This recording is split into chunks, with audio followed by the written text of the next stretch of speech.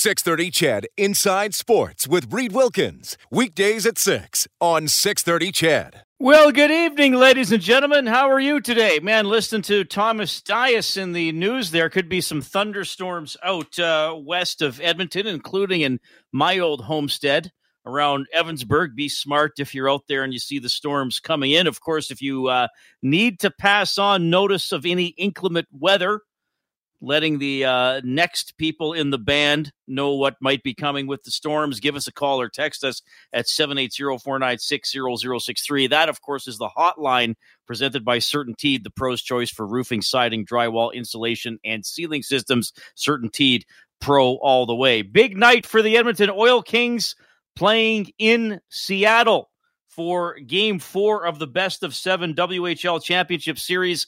And the Oil Kings getting it done last night, a 4-0 victory over Seattle, so they can take a stranglehold on the series tonight, coming home for the rest of the series. As you've probably heard, because of arena availability issues in Seattle, games 5, 6, and 7, 6 and 7 if necessary, will all be at Rogers Place. If the Oil Kings do win tonight, they'll have a chance to win the championship on home ice Saturday at 7, oilkings.ca to look into that if you want to grab your tickets. Also on Saturday, we got the Edmonton Elks starting their season, first 18-game season in the CFL since 2019. Of course, they didn't have a season in 2020, cut it down to 14 games last year. The Elks, as I'm sure you painfully recall, only won 3 times. So Saturday, 6:30 for the countdown to kickoff. The game is at 8, Elks at Lions, and we'll have Elks receiver Manny Arsenault on the show a little bit later on. Oh, and Andrew Peard, the play-by-play of the Oil Kings on oilkings.ca, is going to check in to tee up the game as well. Plenty of Oilers storylines to talk about. The exit interviews continue with the players. Some guys went today. Other guys will have their exit interviews tomorrow. Jay Woodcroft, the head coach of the team, and Ken Holland, the president of hockey operations and general manager, both took questions from the media today. Of course, I was there. We'll get to this more of the some of the more significant pieces of audio as we move along tonight. But I'll tell you what, everybody. As you know, sometimes we like to have a little bit of fun and tie it into our sports coverage on this program. And I'm always happy to hear from you, especially the more the creative of you out there. So I have an assignment for you tonight. Should you choose to accept it, this show will self-destruct at 8 o'clock. Does anybody get that reference anymore, Kellen? Does anybody know what Mission Impossible is? I guess there are the Tom Cruise movies, but it's usually right. His sunglass. He always gets the message, because I think on the old TV show it was always a tape, wasn't it? And I think on one, there was like a record player of the Tom Cruise movies. Didn't he have one where it was sunglasses? Well, and he played in his sunglasses, and then he threw the glasses off, and they exploded in midair. And the old Inspector Gadget cartoons used to rip it off, too, the same deal. So it's one or the other, right? So as usual, you take the conversation down a totally unexpected path, Kellen Kennedy. Inspector Gadget was after my time as a child, but probably more in your wheelhouse. Was that right in my wheelhouse? Yep. Was that the guy with all the extended legs? Yeah. And his whole body was a gadget. Yep, exactly. This is basically a walking kitchen utensil. That's Android robot dude that solved crime. So your assignment to my 14 loyal listeners of Inside Sports: should you choose to accept it, we're going to have a little bit of fun, but tied into Oilers stuff. Exit interviews. Now, these are basically, I think they're a little bit of goal setting, a little bit how do you feel. I'm sure it varies on the age of the player, the experience of the player. I'm going to ask Kelly Rudy later on tonight about what exit interviews were like throughout his playing career. So I want you to pretend you are holding the exit interview with an Oilers player of your choice, or a couple guys. What do you say to that player? I'll give you 30 seconds to a minute. I'm curious to hear how you would phrase this professionally. What would you emphasize in an exit interview with an Oilers player or two? Be concise. Don't be rude. Nothing rude. Nothing insulting. Yeah, you can be cheeky if you want. I mean, sometimes we're a little cheeky on this show, but I'm curious to hear. Let's put it that way, as opposed to just me saying, "Oh, call in and tell me what you think about the season." If you were holding an exit interview with an Oilers player, you can pick the player. What would you say to that player? Be concise. 30 seconds to a minute. 780-496-0063. This is one of those things I throw out there. Sometimes no one calls. Sometimes people are like, Reed, you are too weird for your own good. Go back to living under the bridge you crawled out from. Other times we get some interesting people calling in. So we'll see as we move along tonight. 780-496-0063. So many questions for the Edmonton Oilers. I think some of them have a more likely answer, more likely resolution, perhaps a resolution in the very near future. Some of them might be larger question marks that may not be resolved in a way that will help the Oilers next season. And we'll touch on some of those major storylines as we go along. Now, first of all, the Oilers have an interim head coach, Jay Woodcroft, and Ken Holland, the GM of the team, was asked about Woodcroft's future.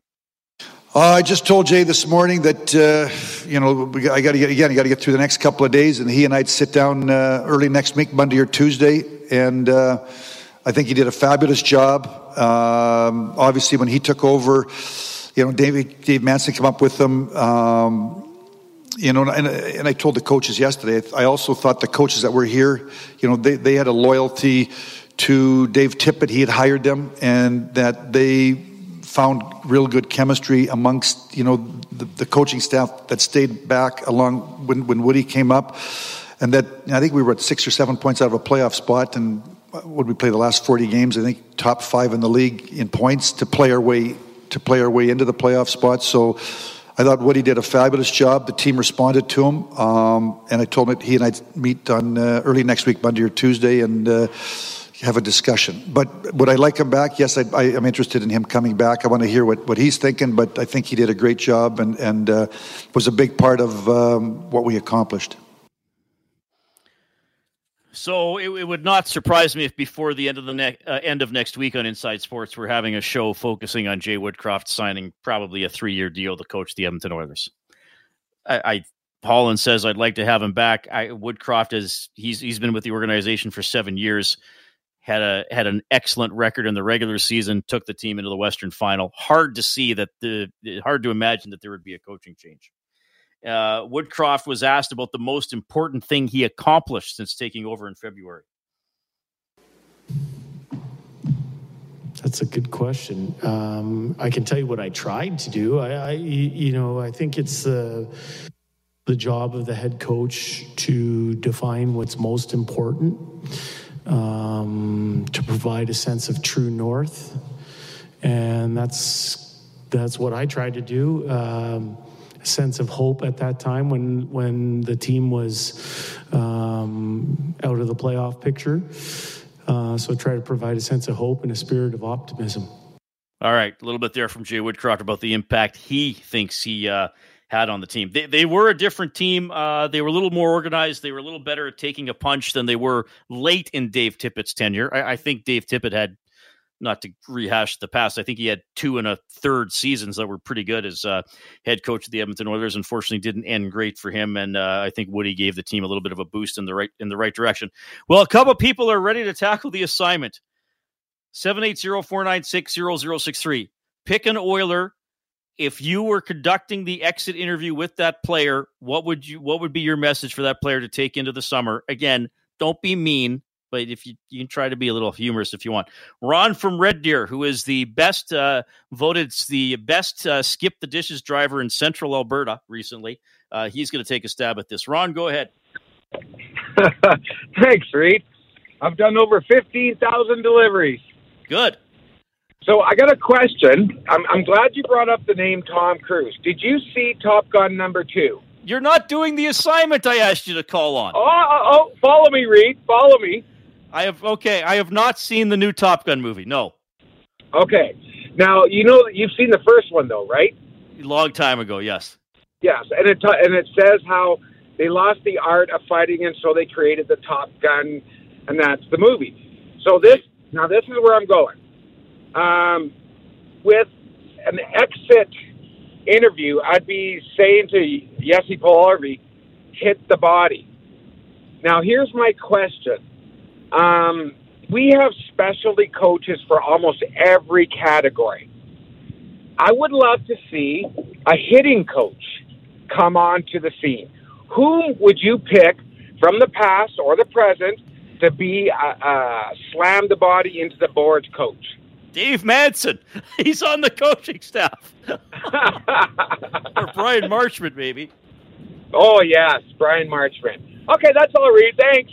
Okay, well, there's another off-topic you could do.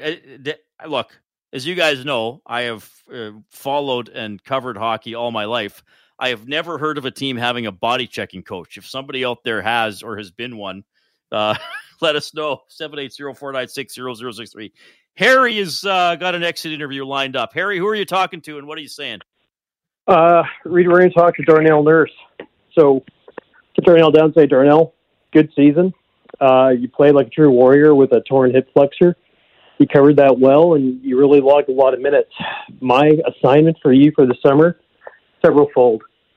I want you to put on about 10 pounds of muscle. I want you to use that muscle next year to make sure that nobody gets in front of that net. I want you to reach out to some of the resources we have. Reach out to Chris Pronger. I want you to get a mean streak, and he's the best authority on it. And then I want you to have a little bit more attention to detail in your game. Keep it simple. And the last bit of advice, I want you to develop a lethal slap shot that hits the net 9 times out of 10. You have Harry, it all in. You put some thought into that, Harry. I appreciate it, man. Yeah, no, I was writing notes down. I mean, it's stuff you see over the course of the, and it's not just one player, right, Reed? I wanted to call in earlier, but, the guys are injured and there's a lot of stuff going on, but this team has so much potential, but there's just little I's that need to be dotted and some T's that need to be crossed. Yeah, and Colorado was already there. Colorado got there, right? Yeah, a more detailed team. Absolutely. And they had some pretty significant injuries as well. Don't forget. I don't think the injuries are an excuse for the Oilers. I think they factored into it, but Colorado battled through a lot as well. Harry, thanks for listening, man. All right, that was Harry, 780-496-0063. Ron brought up Jesse Puljujärvi. Woodcroft and Holland were asked about that gentleman. I'll get to those clips.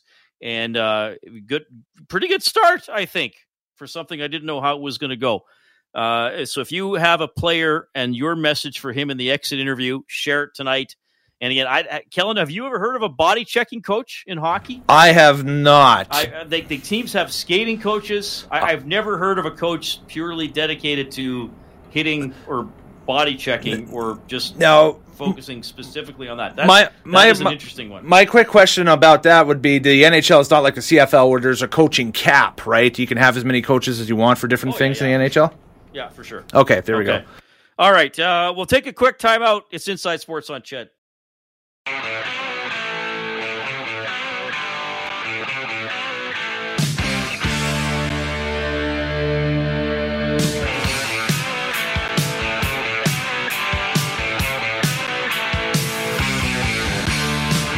All right, a couple of folks on hold. Going to get to you in a minute here. I want to get us to as many of these significant clips from Woodcroft and Holland as possible over the course of the show as well. Jesse Puljujärvi, a lot of discussion about him throughout the season. I remember I did a show, February, March, that was probably did the first hour on Puljujärvi. I kind of gave some extensive thoughts on him. To me, he's a frustrating player at times. I think he really lost some confidence as the season went on.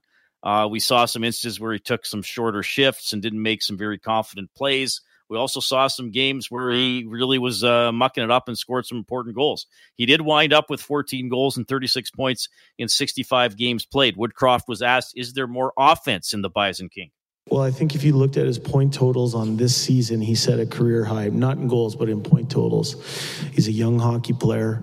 I think for him, he is not dissimilar than Ryan McLeod, Evan Bouchard, Stuart Skinner, some of our young guys, Dylan Holloway, some of our young players. That's where the growth on this team is going to come from.